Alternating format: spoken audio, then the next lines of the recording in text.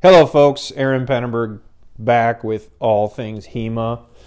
So today for episode 13, we're going to do a little something different.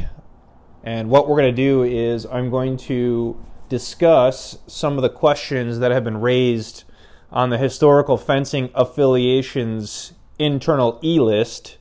It's not a confidential e-list, but it's an e-list for members of the HFA. And it's really a discussion based upon this idea of the master rank. The reason why I'm doing it as a podcast is because it brings up all sorts of interesting topics that we've discussed in previous podcasts, and is also very applicable to like martial artists in general as we navigate this idea of creating a master rank, or at least trying to define what a master might entail within the HFA. Obviously, the idea of a master in HEMA is one of those things that's imbued with all sorts of emotional attachments and such. So we'll discuss that a little bit. But first, the sponsors. And I'm excited to announce a new sponsor. But first, Albion Swords, History in Your Hand. They have a very new, sexy website. And it's, I think, very well done. So check it out at www.albion-swords.com. You know, they have the best historically accurate reproduction European swords in the world. They are made in New Glarus, Wisconsin, a beautiful Wisconsin town with a lot of Swedish history. And, you know, Mike Sigmund, who is the company's kind of web presence and customer service rep, and now one of the controlling members of the Albion company itself. He is a fixture in the HEMA world. Like I said, they have just a very unique omnipresence to all HEMA activities and such. So we thank Albion Swords for all their constant, consistent, excellent work and great quality. Advocare, Gary Lewis, like I said, he promotes the Spark and O2 Gold products for martial arts pursuits. You can contact him at glewis, that's GLEWIS 9221 at gmail.com. Then, of course, Umbrella Forge, Jeremiah Bachhaus's business. He is a HFA provost running the Wisconsin Historical Fencing Association West Bend chapter as the lead instructor and owner. He's like I said, he's the Forged in Fire champion. Try to say like I said less, right? But if you're looking for some lasting heirloom quality steel products like a knife, an axe, some kind of art, if you can dream it, he can make it. Contact Jeremiah Bachhaus at umbrellaforge@gmail.com. Again, that's umbrellaforge@gmail.com. Then, of course, Larry Brummond's Setter's Honey. It's the best honey in the world, there's no doubt about it. It's harvested from the clover fields of northeastern Wisconsin. He's got a bunch of industrious little bees there. It's locals only, though. It's a secret society of people who can get access to his awesome honey. And then the new sponsor, which I'm super excited about, Seth's Coffee. It's a local favorite. It's in Appleton behind the History Museum off of College Avenue. It's like a secret location almost. It's kind of fun even just to find the place. But it's not hard to find. Like I said, it's right behind the History Museum off of College Avenue. It's an old like teller window for a bank chain or something that's now taken over by Seth's Coffee. And also in Little Chute, right next to the windmill. And I say windmill seriously.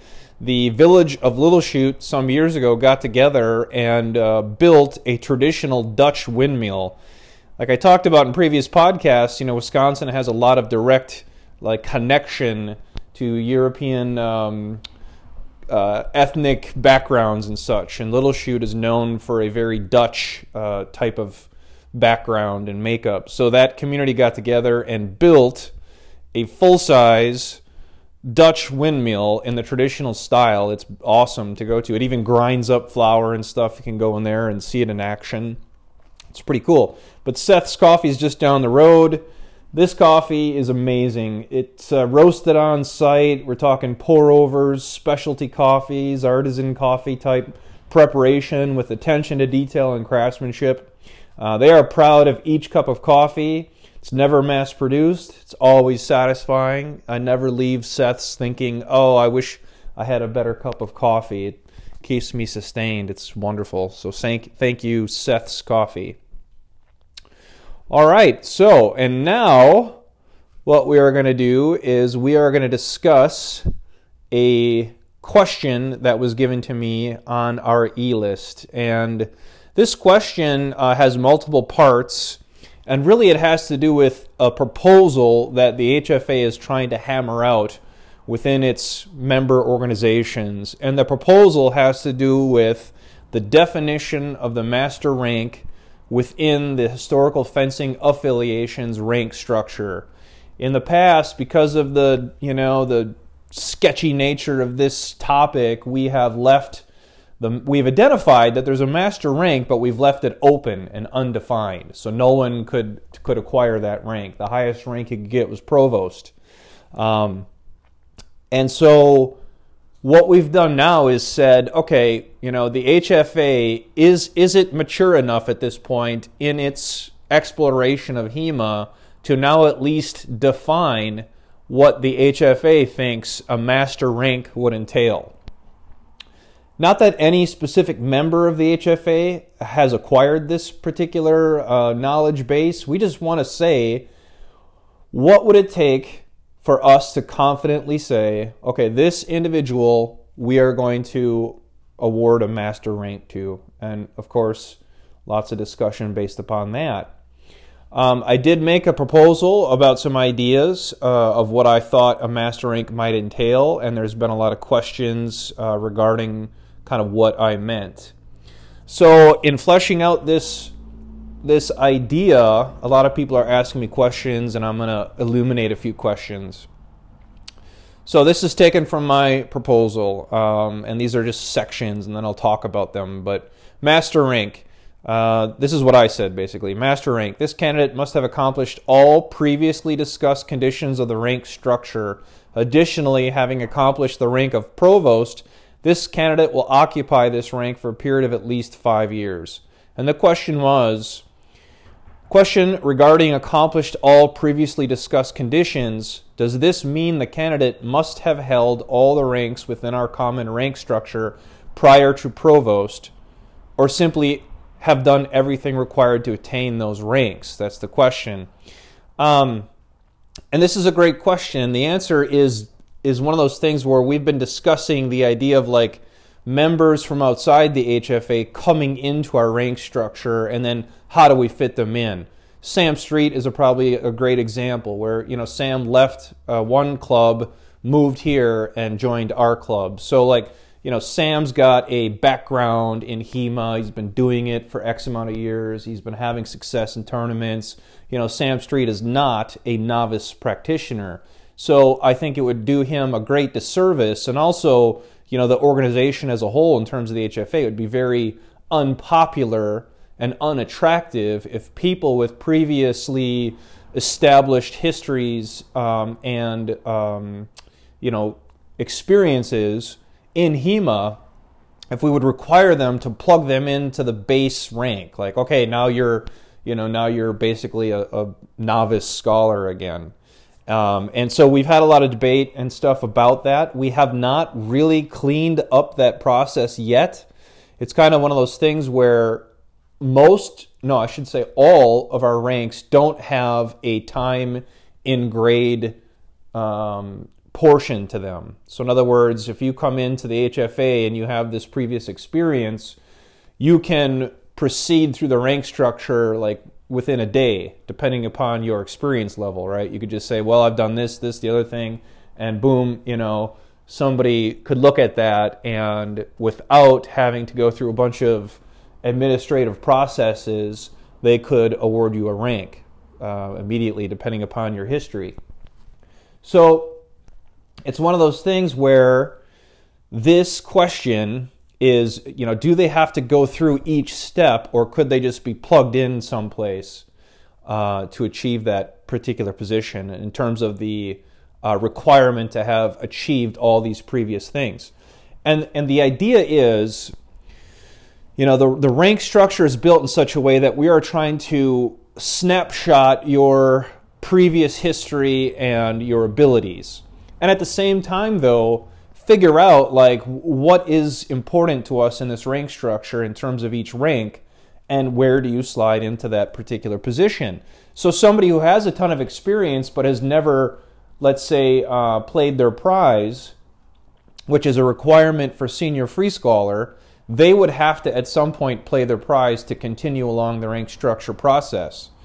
So Sam is another great example. So Sam, to my knowledge, has not played a prize, but he's been in, a bazillion tournaments and stuff. He can certainly do that. So Sam would just say, look, I want to play my prize at the next opportunity, and we would try and, make that happen for him.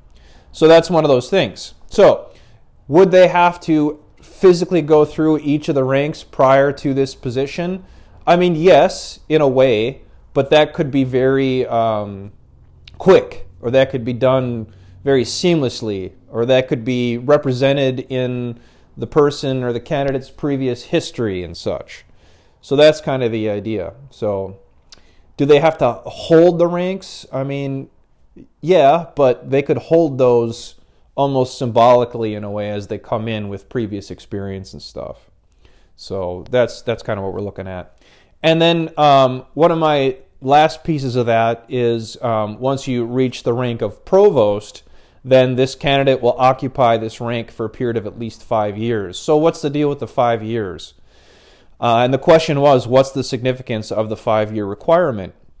Now, the answer I give is this. So, time is a commodity, right? And time is one of those things that is a quantitative kind of like benchmark. We can say like, this person has done this for X amount of years. Look how many people in HEMA constantly discuss on Facebook or in conversation like how long they've been doing this. Really what they're trying to do is they're trying to establish some kind of like precedence. They're kind of establish some kind of like, experience, awareness of their history, some kind of legitimacy. They're trying to say like, I've been doing this for 10 years now. Well, somebody who says that to you just off the top of your head, if they say they've got 10 years of experience in HEMA, you can say, okay, they're not a novice person. They're someone who's done this for some time, and we can quantify that time period and say, okay, I want to listen to this person.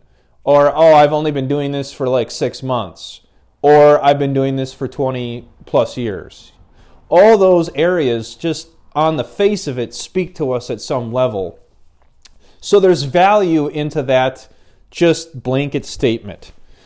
Now, why I picked 5 years is because in 5 years, right, you become aware of that thing, that piece, that legitimacy. So you do something for 5 years, and it's not like you're new, but it's not like a bunch of time is wasted. It's kind of one of those waypoints where I say 5 years is enough time to have fully acclimated to the idea of the position, and also probably experience some difficulties or some redefinitions in your mind in terms of how this rank affects you. Now I've been a provost for I think probably 15 years, maybe not, maybe 12 years or so, certainly around 10 years at least. And in my journey as a provost, as thinking of myself as a provost, as representing myself as a provost, as people thinking of me as a provost, you encounter things that affect how you relate to that. I've studied and have practiced just about every weapon in the HEMA tradition to some extent. Now that doesn't mean I'm going to boot stomp anybody with any weapon. That's not the claim. The claim is I'm aware of all the different weapons and the different masters and the different training ideas and things like that.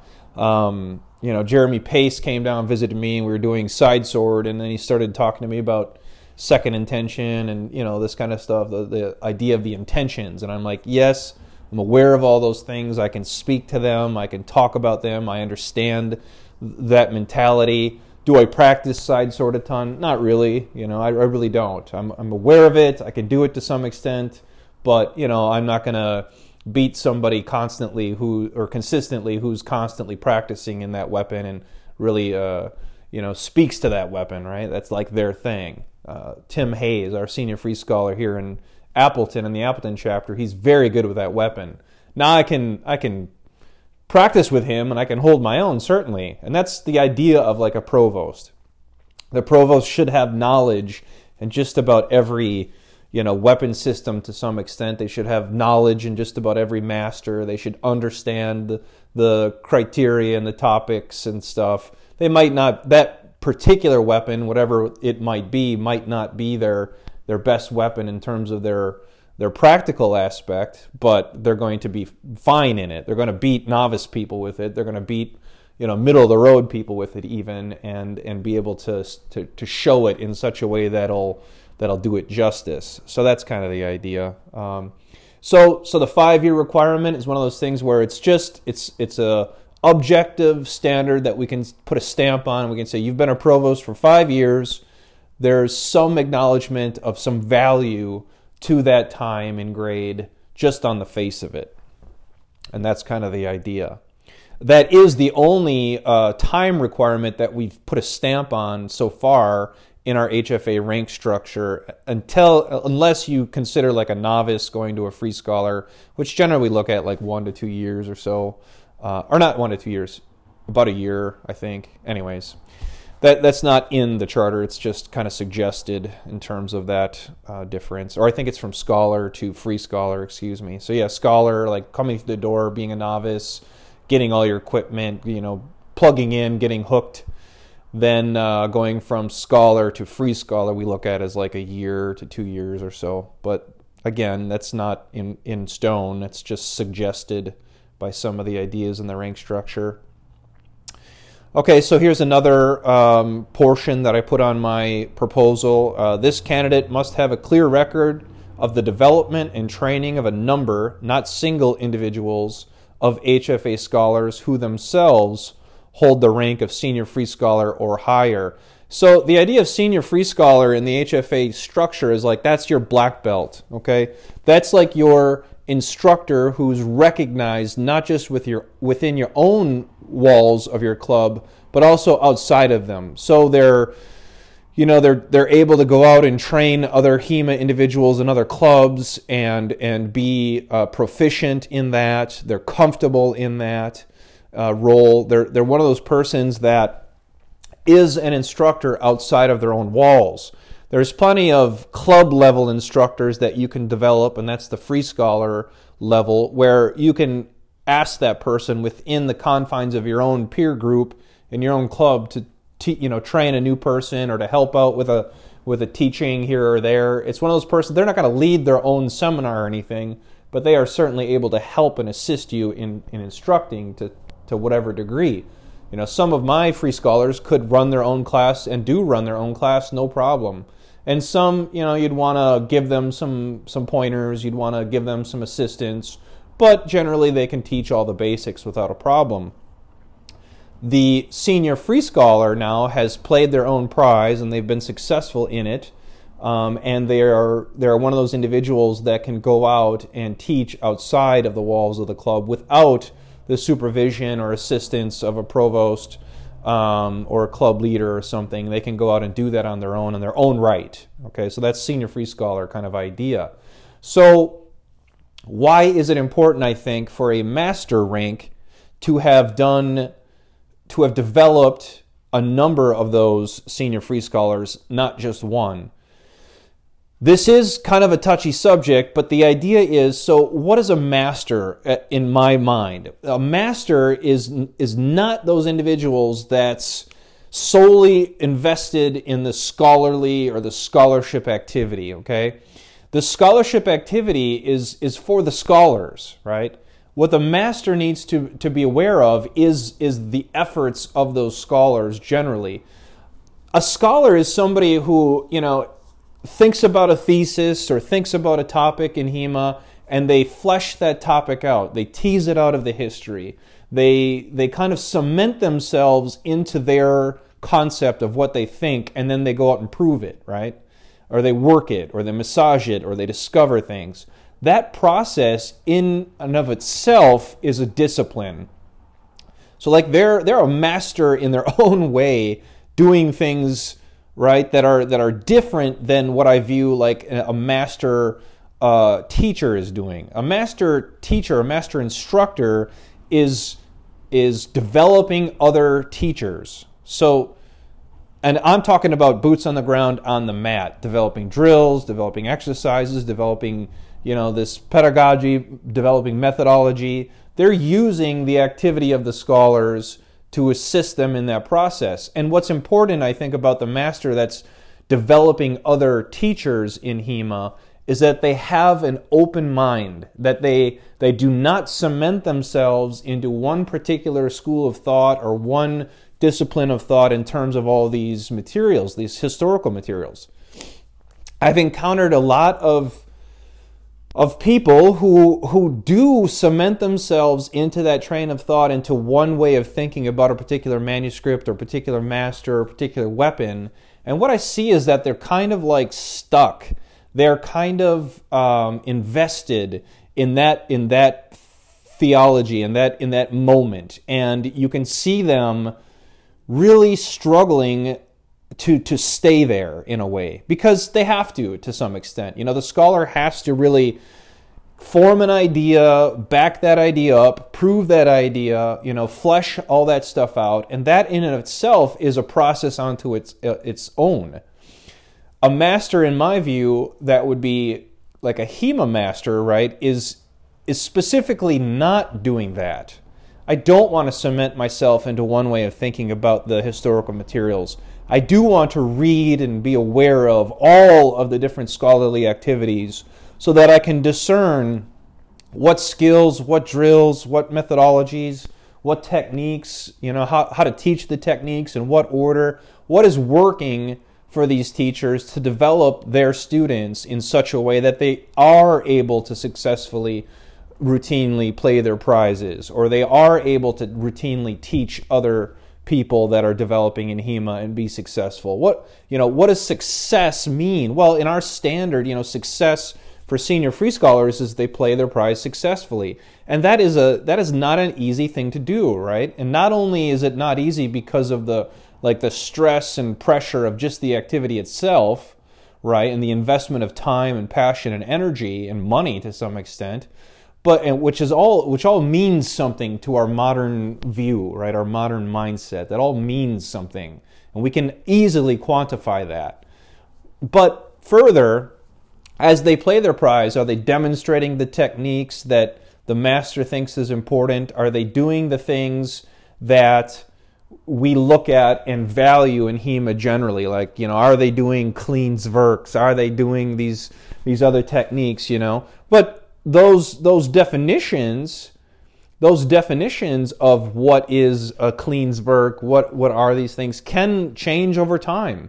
I have like 4 different interpretations that I teach regularly of that particular maneuver. So in my view, what I'm trying to say is, if you have one gifted athlete, right, and you train that gifted athlete to the point where they can go through the senior free scholar and they are successful, is that enough to declare a mastery of the ability to teach HEMA? And I'm saying no, because that one gifted person could be the exception, right? So what I would want to see is, I would want to see a clear track record of this master candidate having numerous senior free scholars under their tutelage, right? Because what that shows is a consistency of performance, a discipline in the fact that the master candidate would have to be changing their mentality over time to accommodate the new scholarly activity or to defeat the next, gifted person that might come along that's just going to simply try and win with athleticism or win with some unique physical gifts. I have seen over time that the persons that I look at as quality trainers are the persons that are constantly kind of reconfiguring their idea and understanding of the historical materials based on the scholarly activity, based on all that information that comes out over time. The ones that I think of that are not very, very quality are the ones that have cemented themselves into a certain understanding of one particular manuscript or master or another, and are unwilling or unable or even uncaring to look at the scholarly activity that's occurring. I almost look at scholarly activity as a necessary component to understanding HEMA, but not necessarily a necessary activity. So while it's important to discern and be aware of and understand some of the different scholarly stuff that's going on, and they have to invest themselves in it to some extent to understand it, I look at it as an almost separate discipline in a way. Like I would almost think about like creating a whole separate idea to address scholars in terms of some kind of ranking, even though that may or may not be adequate in terms of how you look at it. Do they even need to have a ranking structure? I mean, if someone has a doctorate or a PhD or something in history, well, that's reward enough. We can just, on the face of it, that's an established system already to discern someone with some skill and knowledge in history. Does the HFA have to recreate that? No, they don't, because they're already established. We are trying to establish what does it take to continue to grow HEMA in such a way that it's a quality activity, that it's a martial activity, that's an activity with which we can quantify and establish. There's no reason to recreate, a PhD when a PhD already exists. Right? You can go and get your PhD in historical fields, right? Or whatever. You don't need to do that. This is, how do I develop an individual? How do I recognize an individual who has themselves developed other individuals who are themselves teaching and training quality HEMA practitioners? That's the real question, right? Boots on the mat. The discipline required, the ability to stoke the passion over years and years, Being a master teacher in martial arts has a lot more to do with understanding people and how to drive passion and how to, maintain discipline than it does understanding German, traditional, Swabian or whatever, right? So somebody brought up on our e-list the master should know German and should be able to create translations. And I'm like, if someone is spending all of their time doing translations and doing all that work, they are not having the time, they are not having the energy to go out and train a group of people for 20 plus years to know how to do HEMA appropriately, right? It's like, we can't expect the master to do all of that stuff. It's impossible. Right? It's impossible. However, they should be aware of it, right? They should be plugging into it, and they should be able to use that information. They should be able to support that information. I communicate with a lot of HEMA scholars constantly to say hey, when I'm teaching X, Y, or Z, I'm encountering this problem all the time. And what do we think about this? Is there anything in the material that suggests an answer to this? This has a lot to do with the thumb position rant that I've been on for the last year or so. I was tired of teaching people to do things in a certain way and seeing them get their thumb smacked repeatedly. And I'm like, there's got to be a better answer to this than the old traditional stuff I talked about, where we're you got the angle wrong, you got the pressure wrong, you got the timing wrong. That was all BS, and we kind of knew it for all those years.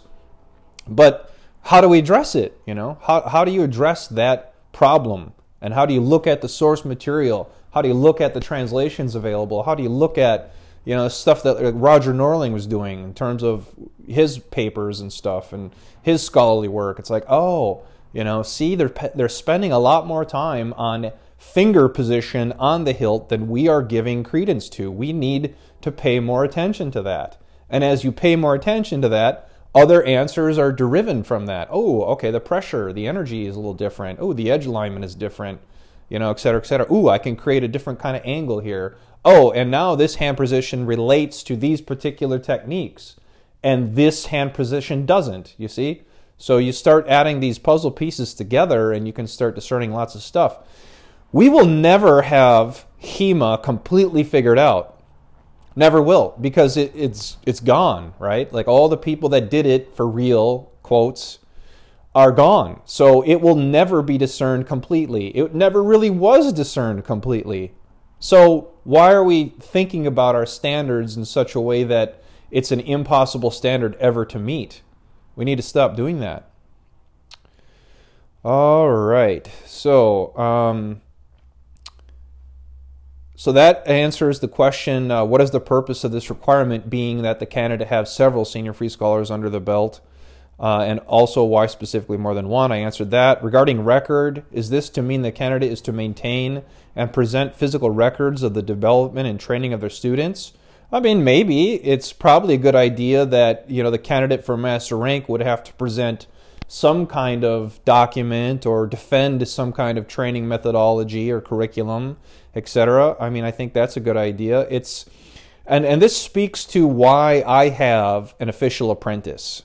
And some people have kind of chided me and derided me a little bit for saying that, and they think it's a joke, but it's not a joke. It's very serious. Because if we take the idea and the concept of redeveloping HEMA, right, reclaiming HEMA, then the people that are invested and have done it for X amount of years, like more than 10, right, and that have developed other people that are good practitioners and teachers themselves, these people like myself and others, need to have somebody in their wings, somebody who can speak to the general nature with which they are approaching this thing, right? So Katie Lehman is mine, right? And while we disagree in a lot of areas, she understands my base approach.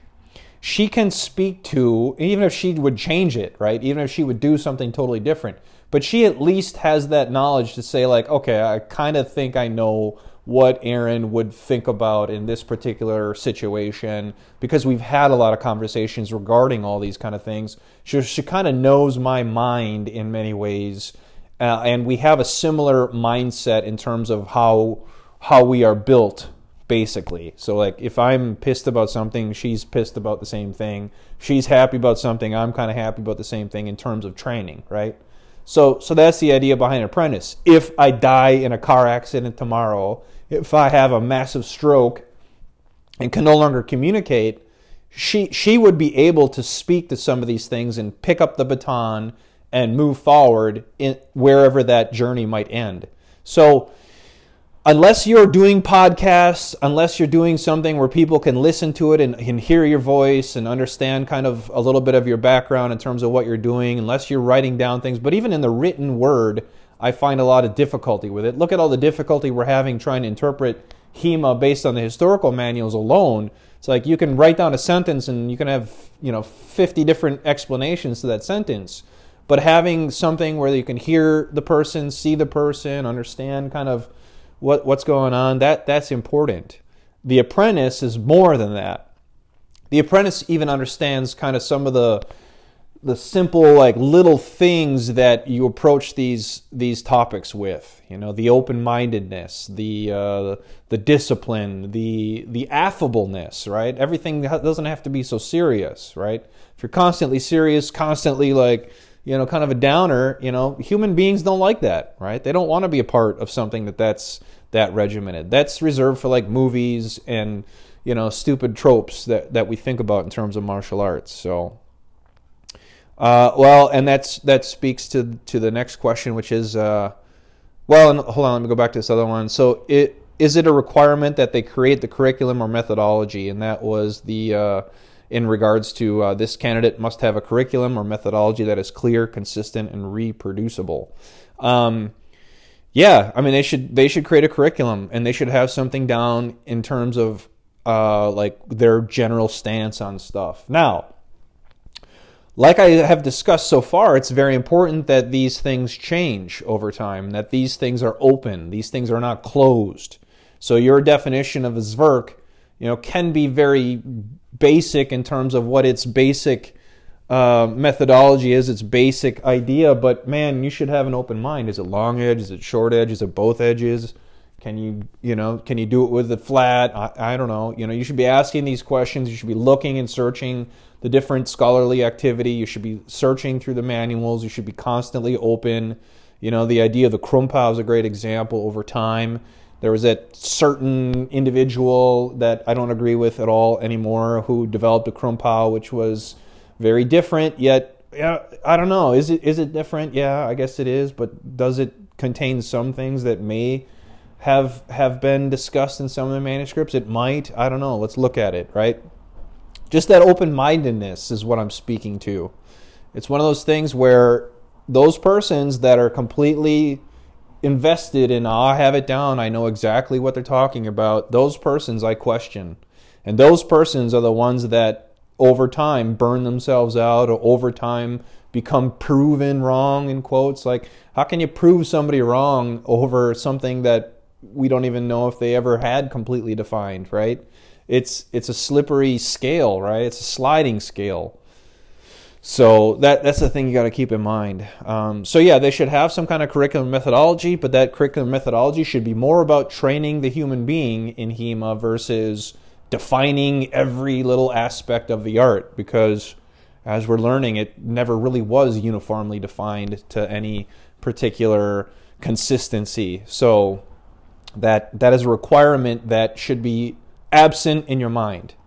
And if you're out there thinking a master of HEMA must have all these definitions down, must know exactly what a Krump is versus a Zwerk versus all the Stuk, that's silliness. And you need to understand that there's no way to really discern all those things. We can have some idea, but those ideas should be constantly evolving and changing.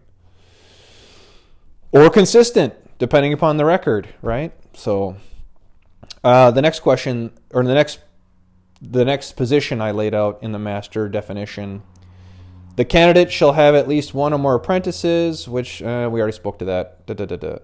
And then the question was, what is the definition of apprentice here? And I kind of laid that out. It's somebody who kind of knows your mind a little bit more than like a curriculum or methodology paper or outline would have. How do you train human beings in martial arts? You can have the best, most clear, most martially effective curriculum in the entire universe. But if you're a dullard and no fun to train with, you're not going to have many students. You're not. Because over time, people are going to get sick of you. And I know plenty of martial arts instructors that suck. And they suck not because they don't know what they're doing, but they suck because they're just no fun to be around.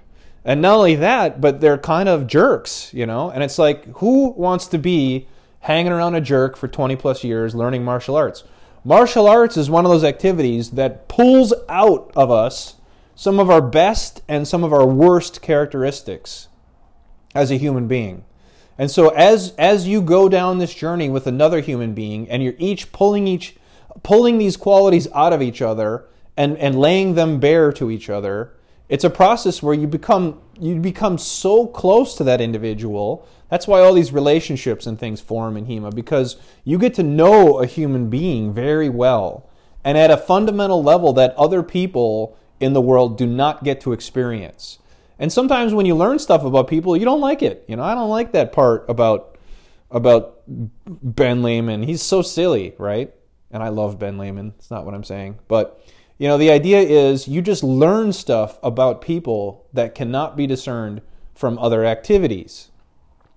So as you do that, this person who's going to be the master that's invested in years and years of training people who are themselves training, there has to be this idea of comfort with themselves. This idea of comfort in that no one's going to be perfect, and that there are going to be many faults that people have that you're going to become aware of.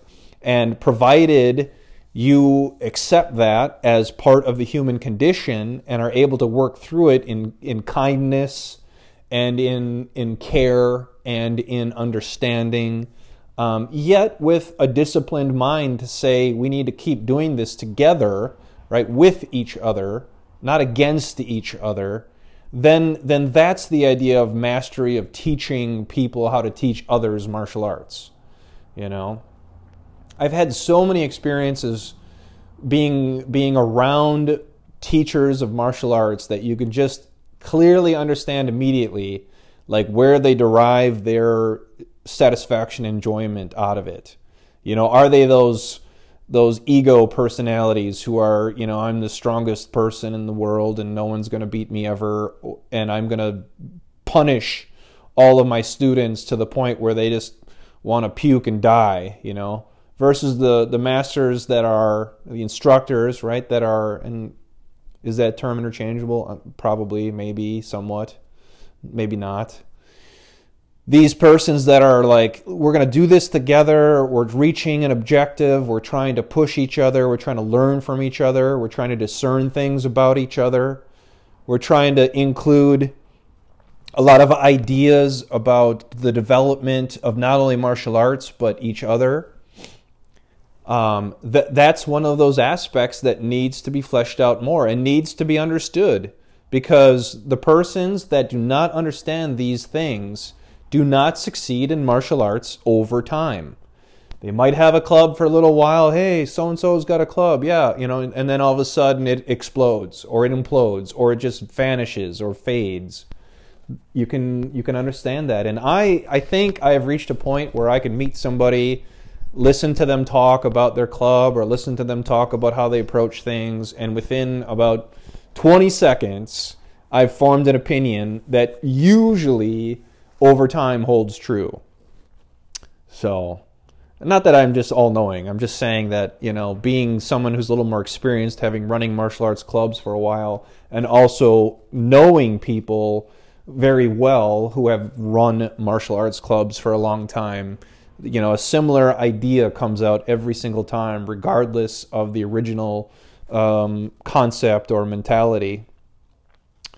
Okay, so the next idea is, this is one of the conditions I put out there in the proposal, but all the above conditions must be met, and the conditions will be presented by the candidate in written form to the voting body. The candidate will then defend this document to the voting body in person before them at a convenient time and place for all parties involved.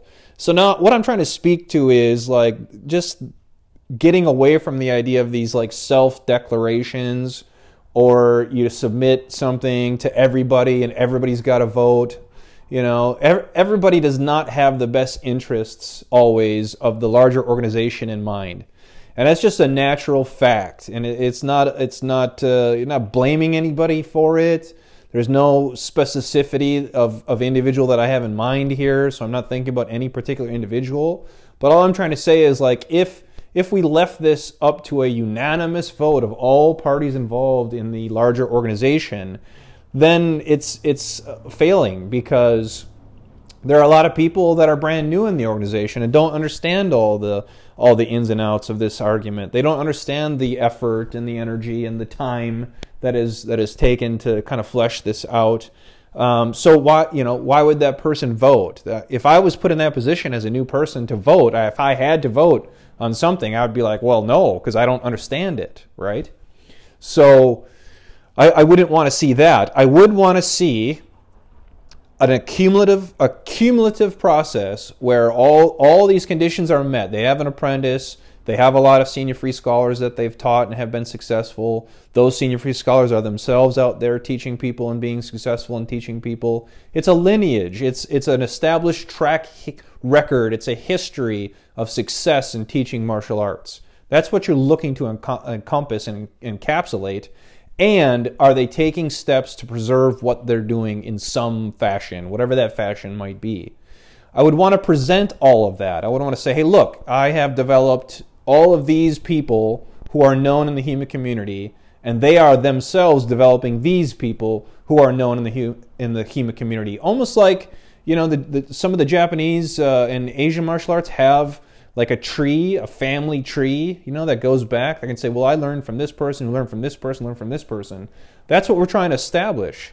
trying to say, like, okay, Jeremiah Bachhaus, he began his lessons with me in HEMA, and I developed him over time, and he became a senior free scholar, and then he became a provost, and now he's developed, John Charles Boschutz, now he's developed Joe Munsky, now he's developed, these individuals who are themselves now successful in HEMA, and then, et cetera, et cetera. So that's kind of the idea. Like, can you show a lineage? Can you show a progression of people that you've influenced? It doesn't have to mean like they were your apprentice and all that kind of stuff. I mean, I thought of Jeremiah for many years as my apprentice, and we never actually put that tag on it, but I certainly thought of him that way.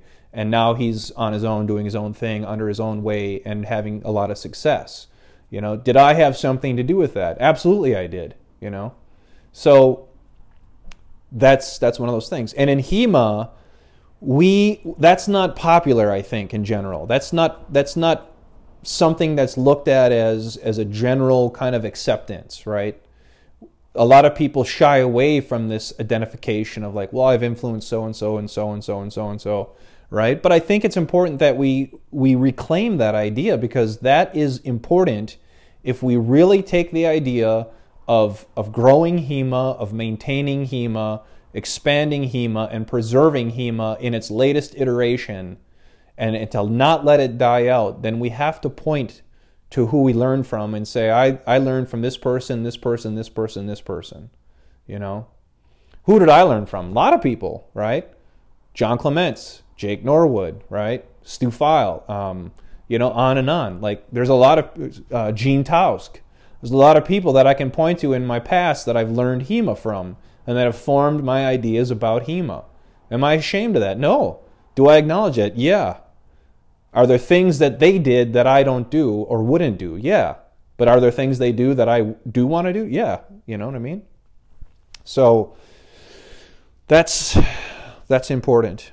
All right, I'm actually running out of time, so I might have to do a version 2 of this because I only have a few minutes before my hour is up.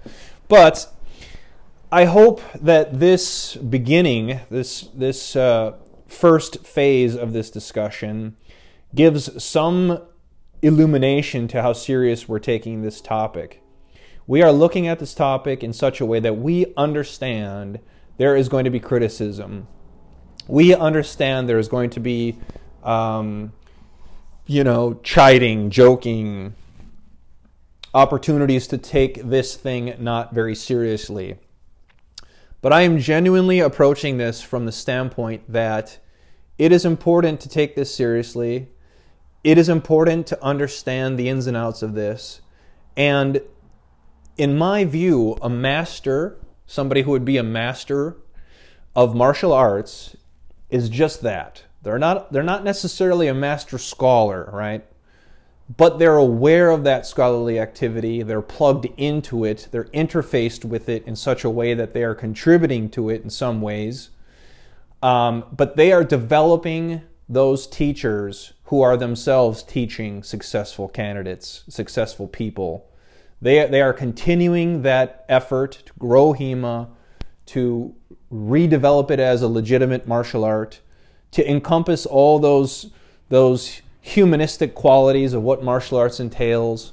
They're confident and comfortable in explaining that stuff, not shying away from it or hiding it or ashamed of the fact that sometimes, people screw up and they're human beings and, but most times they succeed. So you've got to be open to all those ideas. You've got to be able to present a lineage to some extent. Like, I have trained so-and-so who has been successful, and they have trained so-and-so who has also been successful, and now they're training so-and-so who is also successful. And not only is it one person, one gifted person that might come along, but it's a number of people who are doing the same thing. That to me is true mastery, because they have mastered the idea. They have encompassed the idea of training in martial arts so that it can be passed on, so that the methods can be discerned, so that this continuity of successful practice is its own reward, right? It becomes its own thing. So that in itself is reclaiming HEMA, historical European martial arts. All right, folks. So that's going to be the end of this particular phase 1, this episode 1 of the idea of the further discussions of the master rank based on the historical fencing affiliations internal E-list and some questions that have come up from a proposal that I made regarding the master rank. Thank you all. Have a great day, and I will talk to you soon. Train hard.